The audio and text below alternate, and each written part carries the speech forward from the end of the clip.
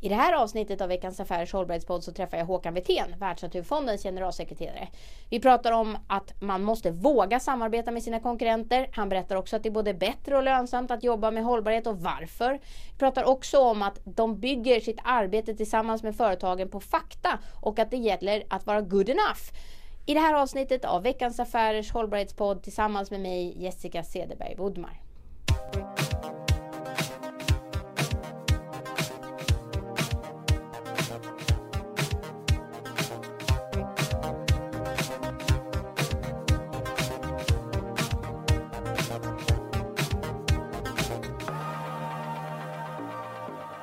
Välkomna till Veckans Affärers hållbarhetspodd avsnitt 39. Jag heter Jessica Cederberg-Woodmar och jag har jobbat med hållbarhet och kommunikation de senaste 25 åren. Med mig idag så har jag Håkan Wirtén som är WWFs generalsekreterare. Varmt välkommen hit Håkan. Tack så jättemycket. Håkan, vi pratar i den här podden om affärskritiskt hållbarhetsarbete, både den miljömässiga, den sociala och den ekonomiska. Hur är det på Världsnaturfonden? Ni har funnits sedan 1961.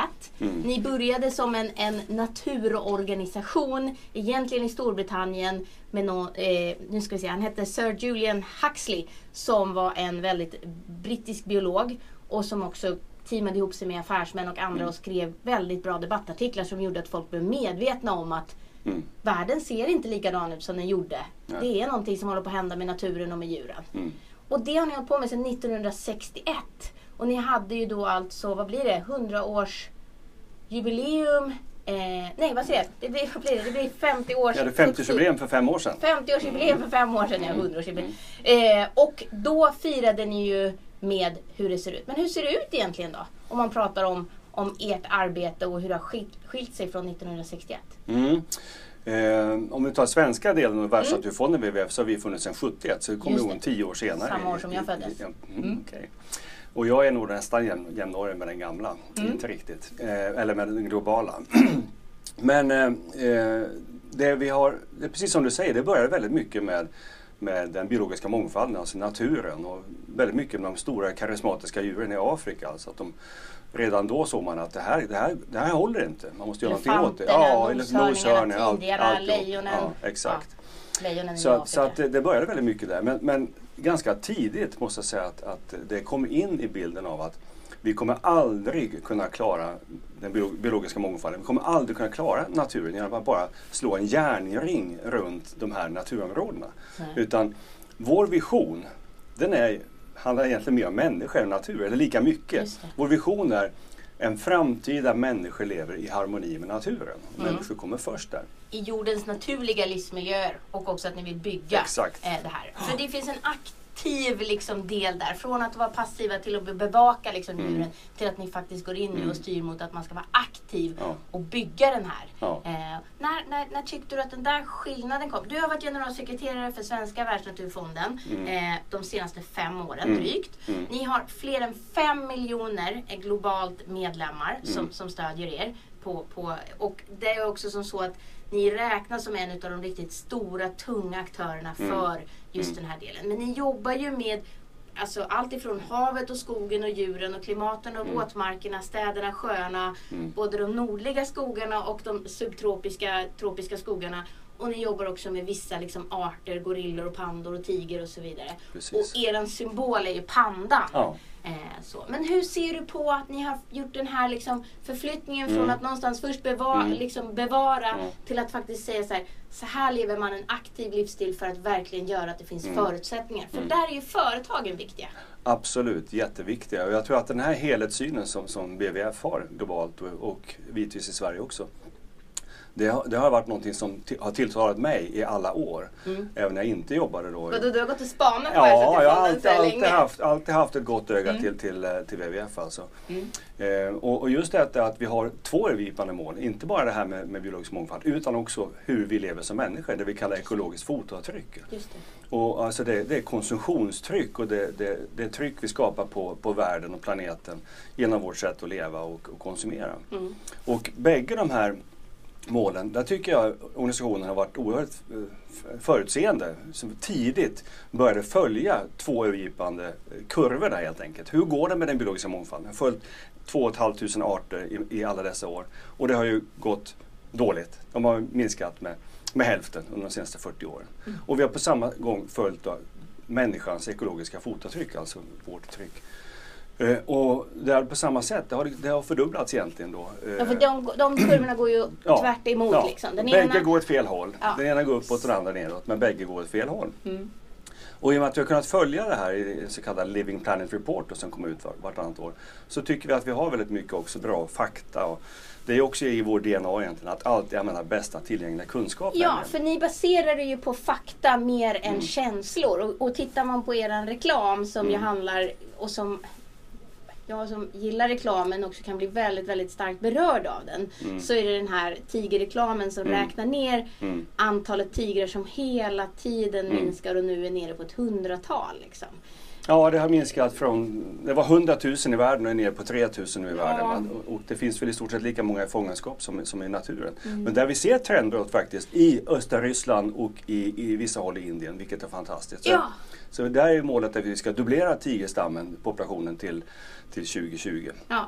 Och också säga då för den som lyssnade noggrant att jag är väl medveten om att tigrarna inte lever i Afrika utan att de lever i andra delar av världen. De gör det. För lejonen är ju liksom de som dominerar den afrikanska faunan. Så. Men om man pratar då om det här med affärskritiskt hållbarhetsarbete. Vad skulle du säga är affärskritiskt hållbarhetsarbete och varför? Precis. Om man bara får fortsätta det där resonemanget med hur vi ser på det här då och vad vi vill göra. Och det är ju att för att driva den här förändringen av avgörande betydelse som vi vill åstadkomma då med människoharmoni med naturen. Då jobbar vi egentligen, vi försöker identifiera både inom politiken det som är viktigast och inom näringslivet det som är viktigast. För det är ju de här aktörerna, det är de två delarna i samhället som man verkligen behöver påverka för att få till en hållbarhet. Och då försöker vi identifiera om vi tar näringslivet då. Vilka branscher, vilka sektorer har störst avtryck, har störst påverkan? Och inom varje bransch och sektor, vilka företag har störst påverkan och eller störst ambition? För då har vi alltså en möjlighet att... Men då måste vi nästan sätta upp så här, vad är gränserna för påverkan? Är det klimat, vatten, landanvändande och kemikalier och energi? Eller vad är det? Det är egentligen helheten alltså. Men det är klart att tittar vi på det här som vi pratade om förut, det ekologiska fotavtrycket. Det som har ökat mest i alla dessa år, nästan, den största delen av det är koldioxid och klimatgasutsläppen. Så det är där det har ökat mest. Men det hindrar inte att trycket på vatten är enormt. Trycket på land och fisk och alltihop är jättestort. Så där försöker vi alltså identifiera då, var kan vi få störst utväxling? Vad är potentialen störst med vårt eget arbete? Och så försöker vi då hitta de här företagen som vågar gå före. För då jobbar ni ju med dem.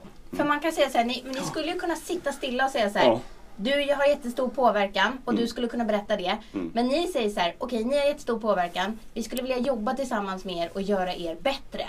Är ni med? Precis. Och men det är lite ovanligt för att vara liksom en stor så här, natur- och miljöorganisation. Det finns ju de som bara pekar ut en fiende och säger vårt mål är att stänga er. Får vem som helst vara med i era business-samarbeten? Nej, utan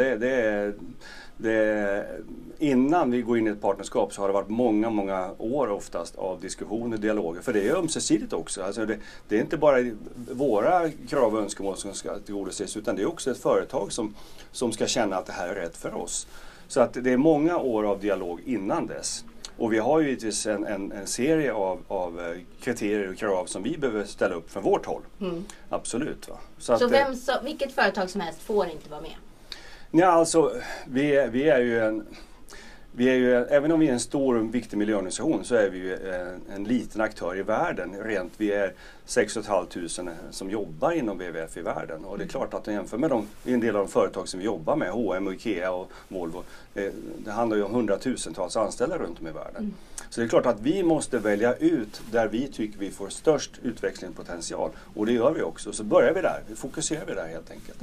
Därför där ser vi att vi kan göra störst nytta. Och det intressanta då, det är ju att om vi lyckas få i samarbete, i partnerskap med de här företagen, att de tar på sig en ledartröja, så kan de dra med sig en hel bransch. Det är det som är liksom idén. Det är det som är grejen, för det ni gör egentligen, det är ju inte bara ett företagssamarbete som man får sätta dit, vi samarbetar med Världsnaturfonden och så har man en logga och så rapporterar man.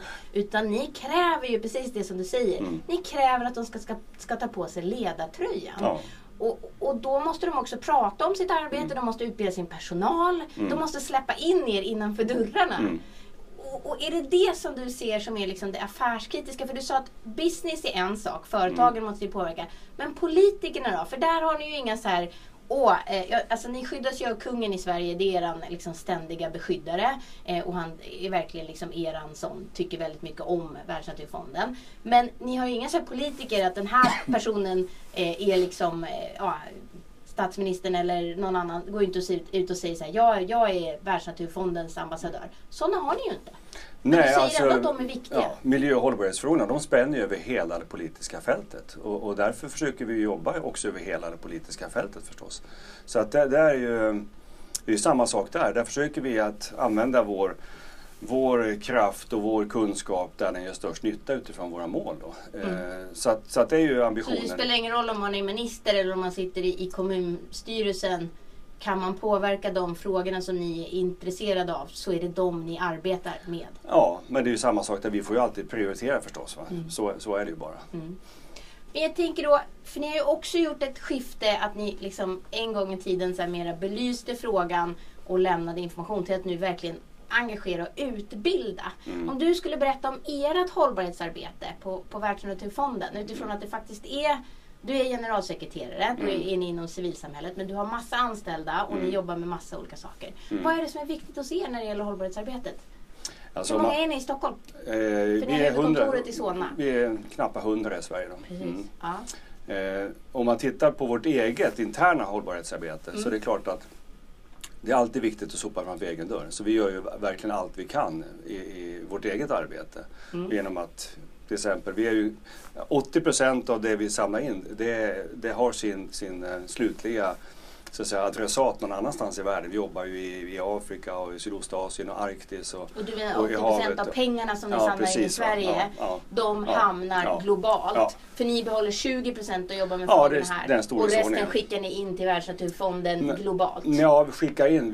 Vi skapar olika typer av program då. Okej, ni bara inte lämnar över dem. Utan... Och det gör ju också att det är väldigt viktigt att de som stöttar oss också känner att de vet att de här pengarna gör nytta.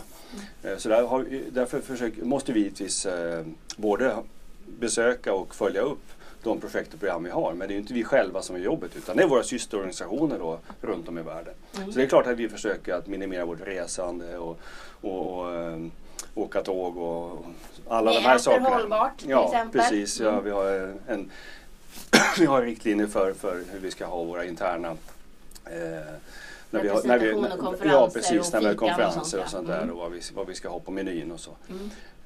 Men det är klart att det är inte där de stora talen finns i möjligheterna för oss som miljöorganisation. Utan det är ju just i kontakterna, i brobyggandet och partnerskapet med bland annat näringslivet.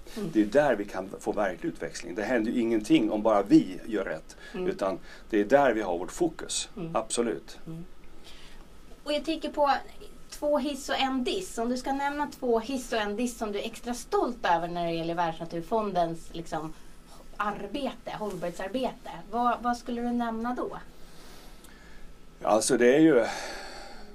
Jag tycker om vi pratar just inom vårt partnerskap med näringslivet, så tycker jag det handlar mycket om de här partnerskapen som har ingått med stora svenska globala företag som då... Det är inte bara så att vi ställer krav på att de ska sätta på sig ledartröjor, utan de vill faktiskt det själva också. Och det är det bygger på det. Och då har vi till exempel partnerskap med sådana stora bolag som Ikea, H&M och Volvo och som går före inom sina branscher. Men var det svårt att få dem? Nej. Var det så tufft? Eller var det så här... Hej Håkan, vi önskar att få vara med. Eller hur funkar alltså det är någonting som... Det växer ju fram. Och det är inte så att vi hänger på porten och inte ger oss förrän vi har övertalat dem. Nej. Så funkar det ju inte. Utan det handlar men det var inte som så att de kom till er heller, utan ni möttes på någon slags liksom... Jag tror det är svårt att säga exakt var någonting börjar. Om någonting håller på i 10 år innan det faktiskt blir ett partnerskap. Var var startpunkten? Just det. Det kan vara ganska svårt att säga. För det och finns kanske inte heller viktigt. Nej, det tycker jag inte är det viktiga egentligen. Utan det viktiga är egentligen att man ser det växa fram. Och man ser att här finns ett ömsesidigt intresse av att flytta fram positionerna, sätta på sig ledartröjan och kanske i slutändan dra en hel bransch med sig mot en bättre hållbarhet. Ja, för det är det som också är viktigt att säga, att även om du pratar om de riktigt stora företagen så handlar det ju också om att vara transparent och visa upp vad ni gör för någonting och visa på att den här metoden eller det här sättet eller den här liksom, sättet att göra saker och ting, det delar ni med andra inom den branschen för att ni vill få med fler och fler. Och det delar också bolagen som är med, företagen som är med. Sen får ju de betala för att vara med. Ja, och det är ju så att säga, det är ju för att vi ska kunna driva de här programmen. För att få en transformation, som det heter då, inom de här branscherna, sektorerna, de här företagen. Att faktiskt förändra sitt produktionssätt i grunden. Vi har till exempel ett program som heter Climate Saver då, som till exempel Volvo och SKF är inne i. Och där Volvo är inne i andra perioden nu. Och Climate Saver då, det är ett program där man inte bara sänker sina klimatgasutsläpp under produktionstiden, utan man tittar både bakåt i leverantörsledet och kanske ännu viktigare, hela den här produktens livslängd. Hur mycket kommer den här produkten att släppa ut i form av klimatgas under hela sin livslängd? För där kan man ju tänka att om man är bara intresserad av att minska i fabriken, alltså från det man tog in det genom dörrarna till det man skickar ut genom dörrarna, då har man en väldigt begränsad påverkan och då kanske man kan köpa bättre liksom, maskiner och så vidare. Men om man tittar på att fortfarande bilen ska ha ett mycket mindre klimatavtryck när den kommer ut, då kanske man sätter in att man tar en tunnare plåt som fortfarande är säker ur ett trafiksäkerhetsperspektiv. Men egentligen så tjänade man ingenting på det i själva fabriken, men man tjänar på det i långa loppet, så tjänar bilen på det. Så kan man ju fortfarande tjäna en tunnare plåt, är ju också billigare att köpa in förstås. Ja, och så du får ju dessutom då en kundnöjdhet förstås. För det här blir ju då lönsamt för kunden också. Och det är ju där Volvo AB då gick in som första lastbilstillverkare i världen i detta. Och bara som ett exempel, i den första fasen 2009 till 2014 så minskar man utsläppen då med 40 miljoner ton. Och det kan jämföras då med Sveriges totala utsläpp under 2014 som är 56 ton. Så det är på de 5 åren bara Volvo nästan lika mycket som ett helt års utsläpp på Sverige. Ja. Det är ju jättestora siffror, men jag vet också att ni kommer tillbaka till siffror väldigt ofta. Ni baserar väldigt mycket på mätbarhet och siffror och sådana saker. Så jag vill höra ytterligare en hiss då. Eller om du vill ta en diss och sen ta en hiss. Ja, men alltså kan väl ta någon till här. Till exempel IKEA och bomullsarbetet då. Där vi har jobbat med mer ansvarsfull bomullsproduktion helt enkelt. Och där de små bomullsodlarna då i Pakistan, men sedermera även i andra länder, där man genom att jobba i det här programmet har sänkt kemikalieanvändning, man har sänkt handelsgödselanvändning, man har minskat vattenanvändning och blivit mer lönsamma på vägen. Och där då all bomull idag i IKEA och snart också H&M då, som har satt upp det som mål, ska ha den här typen av ansvarsfull bomullsodling. För det heter ju ansvarsfull bomullsodling, inte ekologisk bomullsodling. För att där har man ju 2 olika perspektiv på något sätt. Det ena handlar ju om att minska kemikalier och konstgödsel. Men det som ni pratar om, då pratar ni även om vattenförbrukningen. För den ligger utanför när man har ekologisk bomull. Ja. Och även det här att det ska vara mer lönsamt för den som odlar. Alltså att man själv ska ha en bättre liksom, levnadspeng och klara sig på egna ben. Liksom. Ja. De sakerna ingår i det här liksom, bomullsarbetet. Ja. Och du var inne på vatten också. Det är också ett sånt område där vi har då jobbat med H&M de senaste åren. Med att titta inte bara på, det var ju en så kallad vattenrisktrappa då, när man tittar på i första ledet på hur ser det ut med vår vattenanvändning, hur gör vi internt och sådär. Men man vill upp på nivå 4 och 5 i det här. Och det handlar om hela samhället egentligen. Alltså hur jobbar ett stort företag som IKEA i ett helt avrinningsområde i Bangladesh, i Kina. Hur jobbar man med andra företag och hur får man med sig politiker och lokalsamhällen i detta. det har väldigt stor betydelse också. För det är en av Ikeas absolut största grejer som de har börjat med nu, just att ta både, de har ju tagit ganska mycket ansvar uppströms, men nu börjar de också ta ansvar nerströms, som de kallar det för. Ja. Och där har ju ni varit med och påverkat och sagt att det är jättebra att ni tar in lite här, men hur mycket släpper ni ut egentligen på i andra änden? Liksom så. Men det var 2 hiss. Vad har du för diss då, Håkan? Nej, men alltså hela vår tillvaro är till för att vi ska göra något bra utifrån hållbarhetssynpunkt. Så att den diss som finns, det är väl i så fall att vi har en påverkan även vi egentligen. Men jag tycker i sammanhanget är det ganska marginellt egentligen. Så att vi tycker väl att vi bygger på fakta som du säger. Och det är klart att man kan alltid ha en diskussion av vad är gott nog. Men där har ju vi verkligen inställningen då att det är inte det perfekta som man ska eftersträva i första ledet. Kanske inte i andra heller, utan man måste verkligen hitta good enough i det här första läget och få igång processer. Men handlar det om att veta vad man har för påverkan, att göra sitt bästa utöver att bara följa liksom lagen? Inte bara liksom vad lagen kräver, utan att även vilja och göra mer än det. Ja, är det de ni letar efter? Ja, det gäller att leta efter de företag som också inser då och förstår att det finns något mycket mer utöver att göra något gott för världen i detta. Det finns nämligen ofta en effektivitetsdel. Alltså det är lönsamt, kan vi säga. Alltså det är extremt lönsamt. Man tjänar pengar på det. Man tjänar pengar på det. Och det är inget fel att tjäna pengar på det sättet. Företag är väl till för att tjäna pengar. Ja. Så att det är inget fel i det, tvärtom. Alltså kan man då använda resurserna mer snålt och så vidare, så kommer man ju tjäna pengar och få det mer lönsamt. Och det är en väldigt, väldigt stark drivkraft. Och pengar som drivkraft, alltså ni behöver ju pengar för att kunna göra verklighet av er vision och er mission. För ni säger inte vision, ni säger mission. Liksom att ni ska hjälpa, liksom göra det här samarbetet, att man kan liksom leva i balans med och bygga en framtid där människor lever i harmoni med naturen.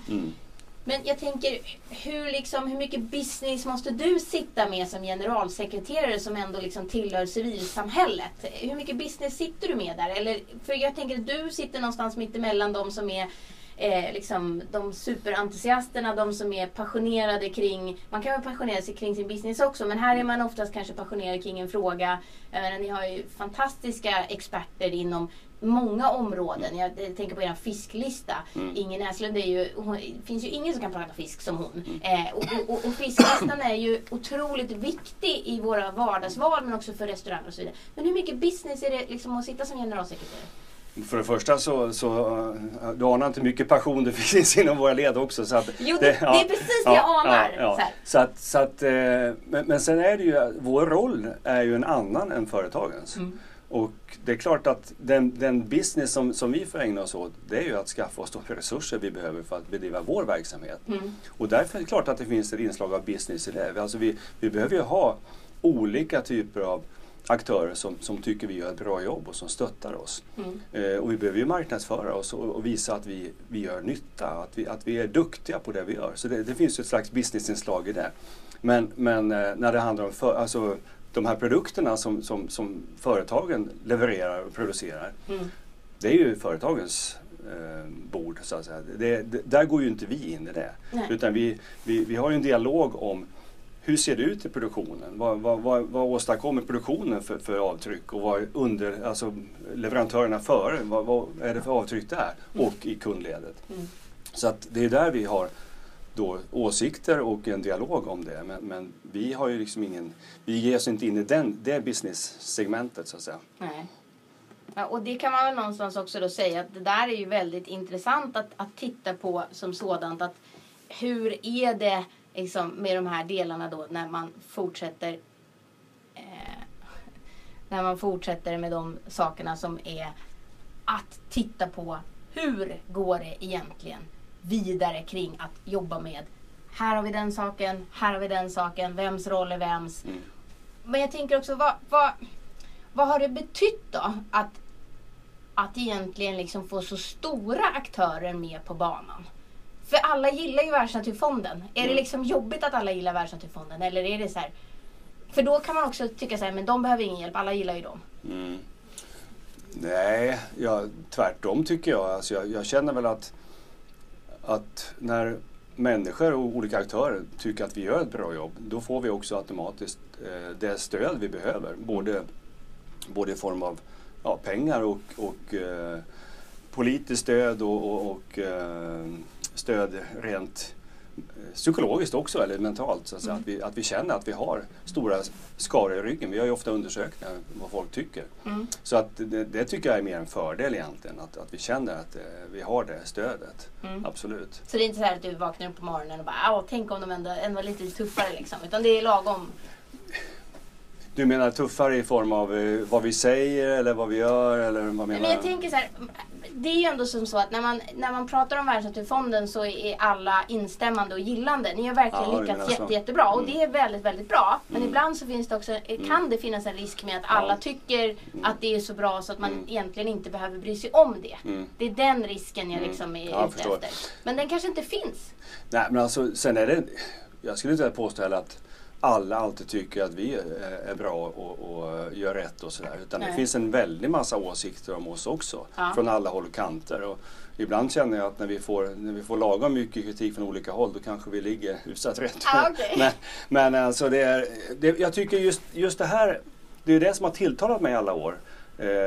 Om vi tittar på vårt angreppssätt med hur vi jobbar med alla egentligen, men om vi tar näringslivet, så är det sammanfaller också med vår värdegrund, vårt DNA lite grann. Jag pratade om till exempel alltså helhetssyn, att allt vi gör, alla detaljer ska alltid leda till helheten, det här vår vision och mission. Så att vi är trogna den här helheten. Att vi alltid fokuserar först hand på lösningarna och inte fastnar i problemen.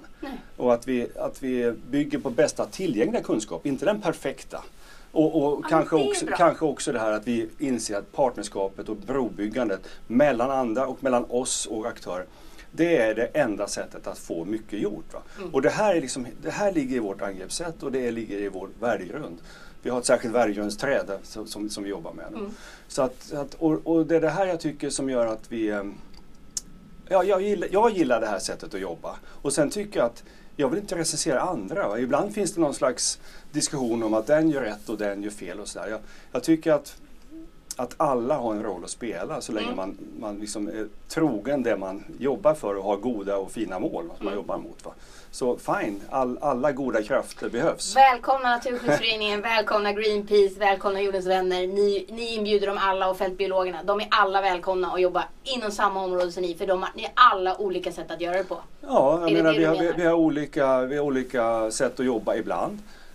Och vi kanske har olika personer som stöttar oss, men vi jobbar ju faktiskt i grunden mot samma mål. Ja, det gör ni ju verkligen. Och där kan man väl också säga att jag tänker på, du träffar ju otroligt många människor och företag och är ute och reser och håller mycket föredrag och så vidare. Jag är jättenyfiken på vad du ser för hållbarhetstrend eller hållbarhetsspaning just nu. Man får ta det i 2 steg. Absolut! Därför att alltså dels kan man titta på de trender som är ganska tydliga nu. Och där finns det, en del har vi varit inne på lite grann, men till exempel att lönsamheten går hand i hand med hållbarheten. Det tycker jag är tydligt. Och att alla pratar klimat nu, liksom, eller väldigt många i alla fall efter Paris-toppmötet och så här. Va? Och också en insikt om att man måste samarbeta, även ibland med konkurrenter. Och här tycker jag att det har hänt någonting under senare tid. Och om det förut var så att vi som satte axeln till det här hållbarhetsklotet som vi skulle få upp för den här sluttningen, det hände ingenting. Va? Det var som att putta på jorden. Det hände ingenting. Va? Och plötsligt så har det blivit en kritisk massa av många axlar, goda axlar, alltså, som knuffar framåt det här klotet upp för sluttningen. Och det har hänt någonting där, inte minst i näringslivet under de senaste åren och året, tycker jag. Verkligen väldigt mycket. Och den spaning eller trend jag kan se runt hörnet då, som kanske också är lite grann av en förhoppning, det är väl i så fall att den här kritiska massan ska liksom gå in i nästa dimension lite grann, där man får en djupare insikt och förståelse om vad hållbarhet är. Att man inte bara plockar ut detaljer och säger att det här är hållbarhet. Till exempel att bara det är förnybart så är det hållbart.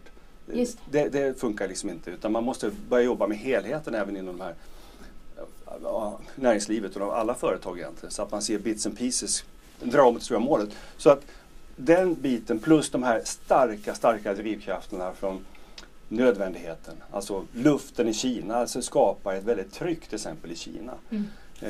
Och just lönsamheten, att en djupare förståelse för att här finns det pengar att tjäna. Och det kan bli både bättre och lönsamt. Ja, och, precis. Va?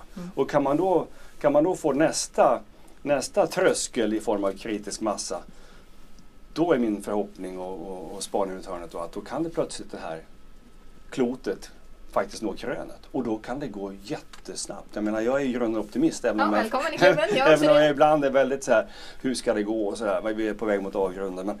Men för då kommer det hända jättemycket. Vi har ju redan sett vad som händer inom solcellsproduktion och sånt där. Hur priserna faller. Och vi har bara sett, vi vet inte ens alla de innovationer som vi för övrigt jobbar väldigt mycket med också på WWF. Climate Solver och innovationsfrågor. Men alltså då kan det plötsligt bli sådana här tekniksprång i näringslivet som gör att vi kommer gå mycket fortare än vad vi någonsin hade kunnat tro. Och då plötsligt är det där klotet i rullning. Så att det är väl jag menar, spaningen är väl inte att klotet har börjat rulla av sig själv, så är det inte. Men spaningen är väl att de här drivkrafterna, nödvändighet, lönsamhet och även då insikten om att vad hållbarhet egentligen är, att den ligger precis runt hörnet. Att förstå att det handlar om en helhet. Det är min spaning och förhoppning. Härligt. Det måste jag säga. Det känns väldigt bra. Jag tänker på det där med att du säger att bara för att det är förnybart så är det inte hållbart. Och då tänker jag på vatten. För vatten är ju en sån typisk, det är ju en förnybar resurs. Och vi behandlar den som att det finns oändliga mängder. Och det kan man liksom bara använda jättemycket av.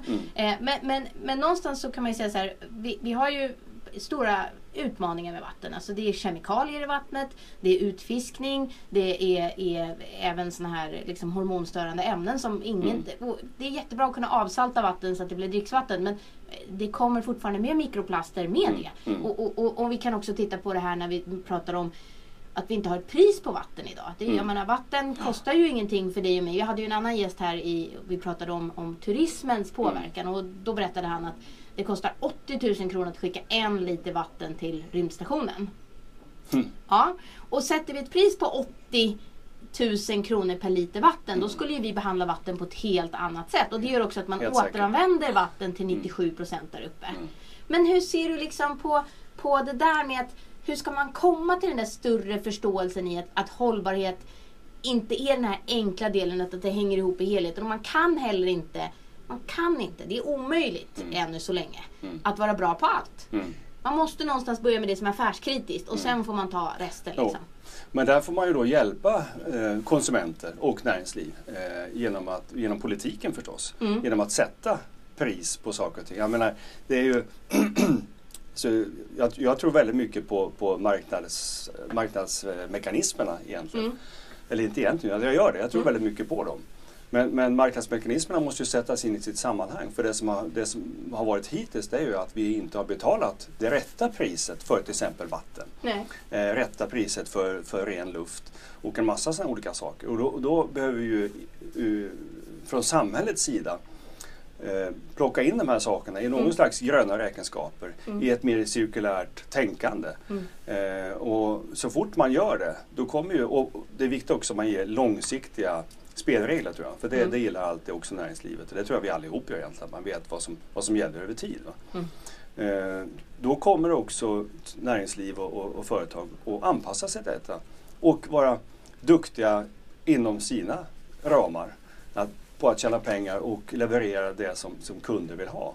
Inklusive vad samhället vill ha då. Om man nu sätter men är det eran roll liksom? Är det där du ser att eran affärskritiska roll egentligen är? Att påverka så att politikerna fattar rätt beslut, att företagen tar fram rätt produkter och att vi som individer liksom köper de här och stöttar rätt. Ja. Är det världskultur? Det är den ena. Det är den ena rollen tycker jag. Och det andra är det här direkt då med näringslivet. Och sen förstås har vi ju direkt kontakt med företagens kunder, det vill säga alla som äter fisk eller köper någonting på olika sätt och vis. Som du nämnde, konsumentguider för fisk eller för kött eller och liknande.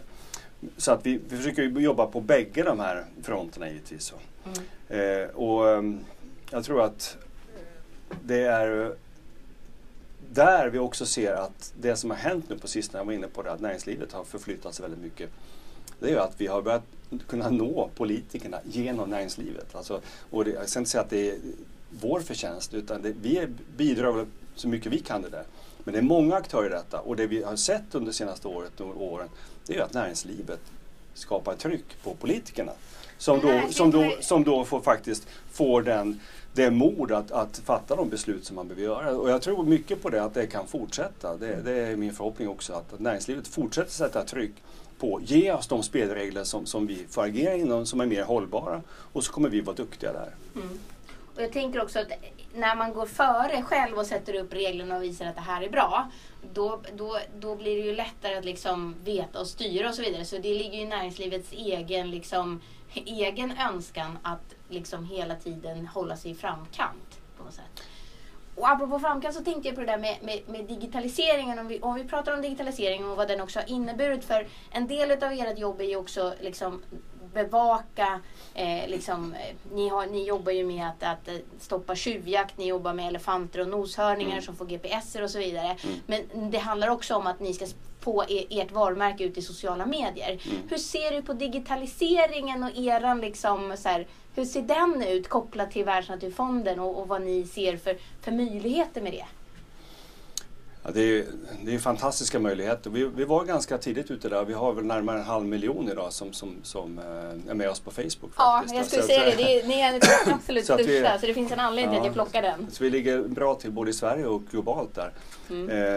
Men där får man ju inte vila på lagarna, för det händer ju någonting medan vi står och pratar här i utvecklingen av sociala medier. Och det kan vara svårt att hänga med där. Så därför har vi också skapat ett ungdomsråd faktiskt hos oss nu som hjälper oss att ha lite väg på det som händer hos ungdomar och den sociala medier. Men det är ju en fantastisk möjlighet som jag ser det. Allt går ju så mycket snabbare idag, men man kan ju också genom sociala medier skapa ett snabbt och starkt tryck på politiker och näringsliv. Och vi har ju sett, vi jobbar ju gemensamt i Europa genom vårt kontor i Bryssel och sådär, där vi många gånger har, och det handlar ju liksom faktiskt om att upplysa de som ska fatta beslut. Det handlar inte om att liksom trycka åsikter ner i halsen på folk, utan tala om men att så här folkbildning via sociala medier, är det det du pratar om? Ja, till exempel. Och bägge håll, det är ju interaktivt. Alltså vi fångar ju också upp åsikter och strömningar hos inte minst unga människor genom våra sociala medier och får en bättre förståelse för hur tänker unga idag. Vad är det för framtid de ser för sig? Och hur kan vi bidra till att kommande generationer få ett bra liv? Ja, och där blir ju också, för det är där som sen företagen ska rekrytera personal och det är där som de också ska hitta köpare till sina tjänster och varor. Så de är ju väldigt, väldigt relevanta och också väldigt så här, bevakade hela tiden. Så det kan man ju tänka sig då. Jag tänkte, vad blev startskottet för ditt ansvarsarbete? För du säger själv så här, du gick och spanade lite grann på, hur länge spanade du på Världsnaturfonden innan du liksom till slut fick chansen att bli generalsekreterare? Alltså jag har inte så att jag har spanat att där ska jag jobba någon gång. Så jag har alltid bara tyckt att det där angreppssättet har jag gillat. Så att jag tror att startskottet är mycket längre tillbaka än så egentligen. Exakt var, det vet jag inte, men jag tror det handlar om chokladtermos med mina föräldrar ute på mossen och lyssna på lite fågel och åka skidor och alltså mycket utomhus och friluftsliv. Var låg mossen? Ja, den låg faktiskt då utanför Jönköping. Dumme mosse, en av de här högmossarna där nere som jag fortfarande åker till så ofta jag kan faktiskt. Jag tror att det är i kombination också med någon slags, jag kommer ju från en släkt som torpar och bondesläkt långt tillbaka. Så jag har fått med mig i modersmjölk på något sätt det här med att vara rädd om resurserna. Att inte slösa utan att ta vara på det man har. Och stoppa strumpor och äta matlåda och vad det nu kan vara för någonting. Att försöka ta hand om sina grejer. Och det där liksom har jag med mig också. Jag tror att kombinationen av de här sakerna, bakgrunden och det har gjort att jag alltid haft, utan att veta om det inom mig på något sätt. Och sen har det vuxit fram. Sen kan jag inte säga att det där var vändpunkten i mitt liv eller så. Det kan jag inte. Men däremot kan jag säga att på en del resor så är det klart att jag ser en del som ger mig väldigt starka känslor och intryck och motivation för att verkligen slita med de här frågorna. Och det ger ju, ja det är en stark drivkraft med också att man träffar alla dessa människor runt om i världen som man ser att här behöver vi göra saker med vattnet eller med naturen eller vad det nu är för någonting. Eller energi. Men jag tänker, om du säger att det ger dig inspiration, men om du ska nämna, finns det någon person som ger dig inspiration eller finns det något specifikt sammanhang som ger dig inspiration inom just hållbarhetsarbetet? Jag gillar när, alltså, vi var inne på att det är människor som gör skillnaden. Och jag inspirerar sådana människor. Oavsett om man har mycket makt. Nu bestämde sig datorn här för att prata. Fint. Nu är den tyst igen. Oavsett om man har mycket makt eller lite makt. Att man utifrån de förutsättningar man har gräver lite grann där man står. Alltså utifrån för goda syften. Och inte peka finger åt andra utan faktiskt gör någonting här och nu vad jag kan. Och inte i första hand lyfter fram sig själv heller utan faktiskt försöker göra någonting vettigt av den plats man är på, det jobb man är på eller vad det nu är för någonting. Det inspireras jag av. Den typen av beteenden, den känner jag, wow, det där gillar jag. Ja. Och det känns ju också väldigt så här, du har alla möjlighet att göra skillnad. Ja. Alla har möjlighet att göra skillnad. Oavsett vad man jobbar, bor eller hur mycket man liksom har utbildat sig eller vad man tjänar eller vad man står i livet som. Alla har möjlighet att göra skillnad. Ja, jag tycker det är så faktiskt. Och sen kanske det liksom i absoluta tal då kan innebära olika skillnader. Men alla kan göra skillnad. Jag tror, i alla fall är det så jag vill tänka också i mitt ledarskap på WWF. Att verkligen alla kan jobba med sitt personliga ledarskap, sitt personliga ansvar utifrån sina förutsättningar och försöka ta bort de hinder som finns och sen ska vi givetvis försöka jobba åt samma håll allihop och det är ju alltid en utmaning. Men jag tror att där någonstans är det viktigaste i ledarskapet egentligen är att se till att folk får förutsättningar att göra ett bra jobb egentligen, att vi drar åt samma håll. Och när du pratar om ledarskap, tänker du också att det är en del av det här affärskritiska ansvarsarbetet? Ja, det gör det ju absolut. Jag menar, vi har ju olika roller även inom WWF då, och en del jobbar ju konkret med detta dagligdags. Men jag brukar säga också att det finns ju ingen hos oss som inte är inblandad i till exempel att skaffa oss resurser. Det finns ingen som inte är inblandad i hur vi jobbar med naturvården. Det finns ingen som inte är inblandad i hur vi jobbar med partnerskapen för företagen. Därför att alla de här sakerna hänger ihop. Men sen är det klart att vi har uttalade roller inom... Men alla jobbar inte 100% med allt utan man är expert på vissa saker och det. Men ni jobbar väldigt mycket med att det här ska vara någonting som genomsyrar hela Världsnaturfonden. Ja, och just de här värdeorden tycker jag är väldigt viktiga då också. Att vi delar den värdegrunden om att vi faktiskt fokuserar på lösningar till exempel då och inte fastnar i problemen och att vi verkligen alltid tänker på helheten. Det är väldigt viktigt för mig att vi alla delar den värdegrunden. Det är ju ett intressant sätt att se på det, att lista inte problemen, lista lösningarna för det är vägen framåt. Men så här, vad ser du som de stora utmaningarna och möjligheterna då? Liksom om vi tittar nu, har 2016 precis börjat. Ja, alltså den som för upp först på näthinnan, den är väldigt tydlig och uppenbar. Jag menar, nu vi fick ett avtal i Paris och det var ju ett fall framåt. Och många är väldigt glada över det och jag är glad att det är ett fall framåt men vi vet att det inte räcker. Men även de åtaganden som finns där, de räcker inte för att hålla oss väl under de här 2 graderna. Utan det är snarare upp på 3 grader. Och nu pratar man ju också om 1,5 grad. Ja, så att för att få marginal så behöver vi ner mot 1,5. Och det gör ju också då att jag brukar säga att vi måste orka tänka långsiktigt och hålla ögat mot horisonten och titta mot 2030, 2050. Och det är ju sant, det gör vi nu. Men just nu är det ju lika viktigt då att vi orkar ha action här och nu. Därför att det bygger nu på att vi följer upp de åtaganden som ska göras. Och att vi fortsätter böja de här kurvorna som faktiskt finns tendenser till att vi gör nu. Då, att böja kurvorna med klimatgasutsläpp.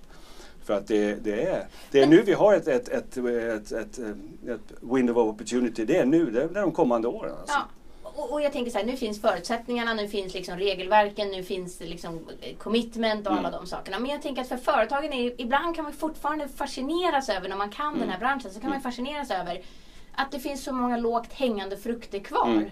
Och att man inte har gjort dem. Att man inte har bytt belysningen. Man kan tycka att det låter som en liten grej. Men har man rätt typ av belysning så kan man ju faktiskt spara. Absolut. Och sen stänger man av standby-lägena och så här. För här har ju ni har ju Smarter Cities som är ett utav era initiativ. Och där ni också jobbar väldigt mycket med, som från början var väl Earth Hour, alltså släck lampan.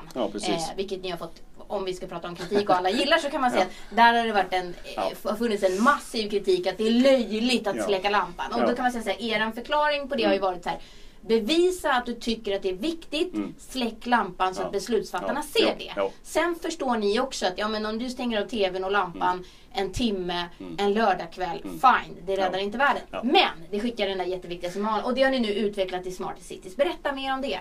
Jo, nej men det... För där är ju företagen och individerna precis ihopkopplade, och också inte bara naturen utan nära i staden. Nej men det är precis, det är vår fortsättning av Earth Hour egentligen då. Och det är precis som du säger, det är liksom bara någon som passar på att ge kritik. Det har aldrig varit någon energibesparingskampanj, utan det är en signal till beslutsfattare. Och en framgångsrik sådan, där det är uppåt 60% av svenska folket har släckt och sagt att det här är viktigt för oss. Men vår fortsättning på detta, det är ju att identifiera då just städernas utveckling som är väldigt viktig. Och där vi nu har ett projekt eller program som utvecklat då i Sverige, där vi har tagit ledningen i det, som finns i ett stort antal länder nu, väldigt många städer som jobbar med sin stadsutveckling, därför att ganska snart kommer det vara 70% av världens befolkning som bor i städer, och det har en oerhörd betydelse för hur vi investerar i infrastruktur i städerna under de kommande 10, 20, 30 åren. Och där har vi ett helt koncept nu med hur vi ska jobba med stadsutveckling. Och jag kan bara lägga till där också, det är ju att även om vi jobbar bara med några få företag i riktiga partnerskap, så vänder vi oss till alla företag med ett antal olika verktyg egentligen. Vi har ett här vattenverktyg som jag nämnde. Vi har ett annat nu som heter Science-Based Targets, där man alltså kan titta på, vi i vårt företag, i vår bransch, om vi ska bidra med vår del till att vi håller oss väl under 2 grader, klimatmålet. Vad behöver vi då göra i vår bransch? Vad behöver vi göra i vårt företag utifrån vetenskapliga grunder? Och där kan man alltså ta hjälp av detta och dra sitt strå till stacken och tjäna pengar i slutändan. För det var väl det som ni lanserade precis efter att klimatmötet var färdigt.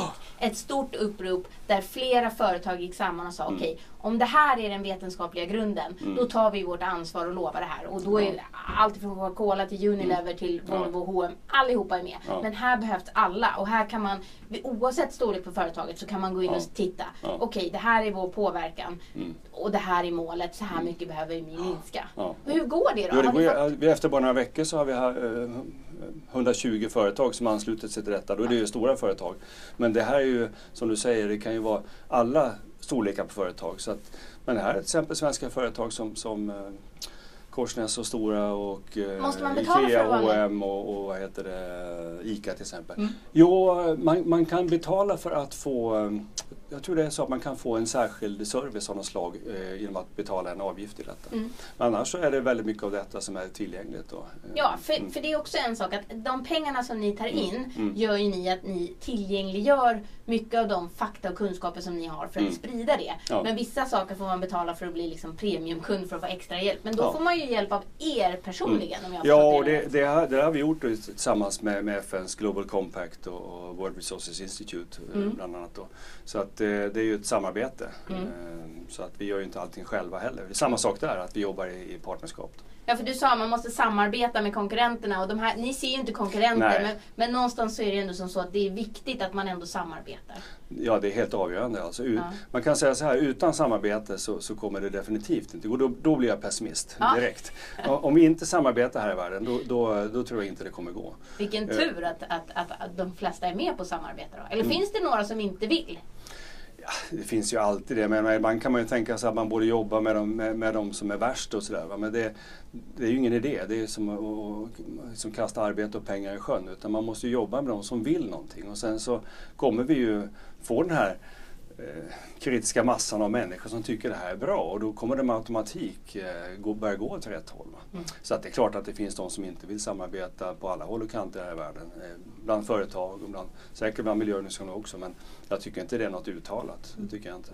Och jag måste fråga, är Världsnaturfonden i Sverige med sina nära samarbeten och de här business liksom, partnerskapen, om jag förstår det rätt så har ni liksom pionerat det inom hela Världsnaturfonden. Börjar det komma efterföljare i de andra Världsnaturfondsländerna? Vilken del tänkte du på då? Är det när ni skapar partnerskap med företag och jobbar med det? Ja, vi är inte så unika där, utan det finns ju även i många andra länder då. Alltså vi jobbar med företagssamarbeten och partnerskap. Så det finns, men det är klart att den här typen av transformativa partnerskap som vi har då med några framträdande stora svenska företag.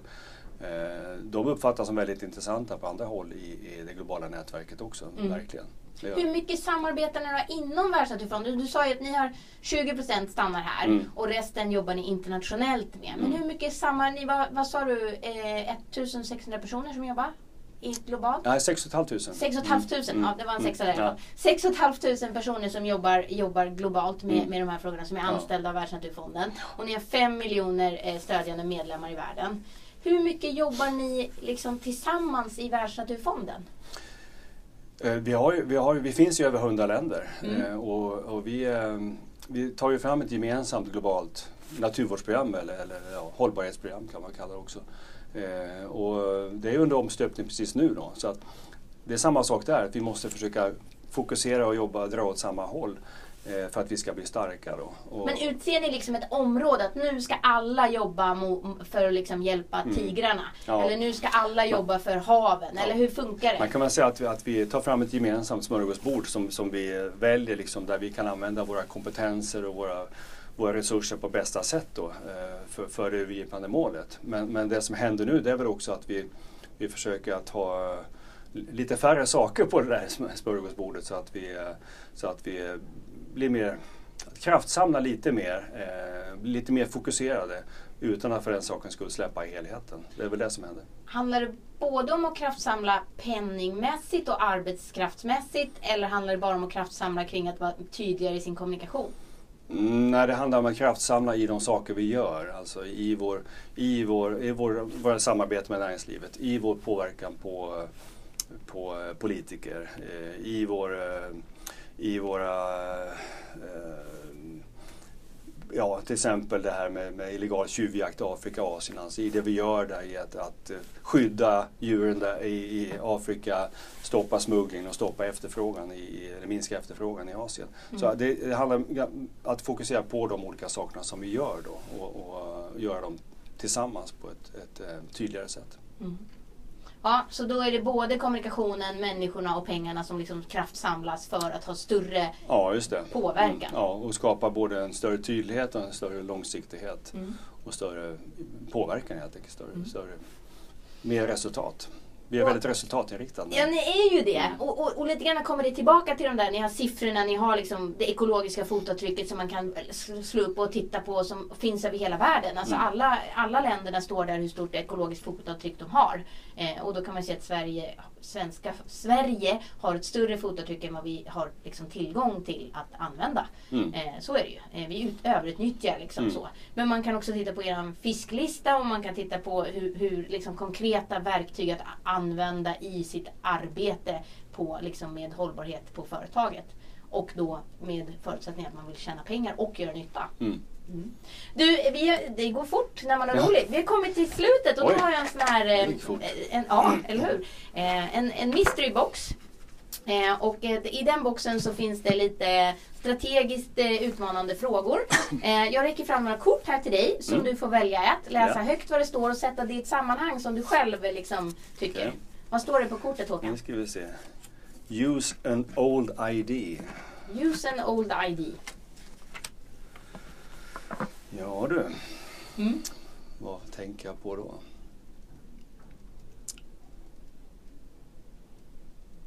Ja, jag tror att ibland så komplicerar vi saker och ting väldigt mycket. Det är klart att vi lever i en komplex värld. Men jag tror att alltså back to basic när det handlar om vilka de drivkrafter som faktiskt har betydelse. Låt mig ta ett exempel bara. Det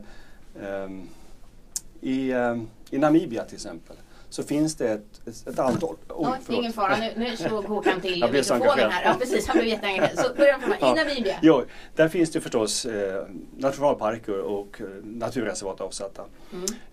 Och där man tidigare hade problem då med att utanför de här, och även naggandes i kanten på de här, så blev det väldigt hårt tryck på naturresurserna. Och där vi i samarbete med många olika aktörer, bland annat Sida har varit inne i detta också, har jobbat med att hitta fram till just samarbete av de olika aktörerna. Hur kan man använda naturresurserna? Alltså sätta pris på det som finns där egentligen. Och nu idag så står det på egna ben. Och man finns alltså, jag tror storleksordningen 20% av Namibias landyta är sådana här typer av naturvärdesområden som finns utan de formellt skyddade. Men där alla olika aktörer jobbar tillsammans och har en större välfärd.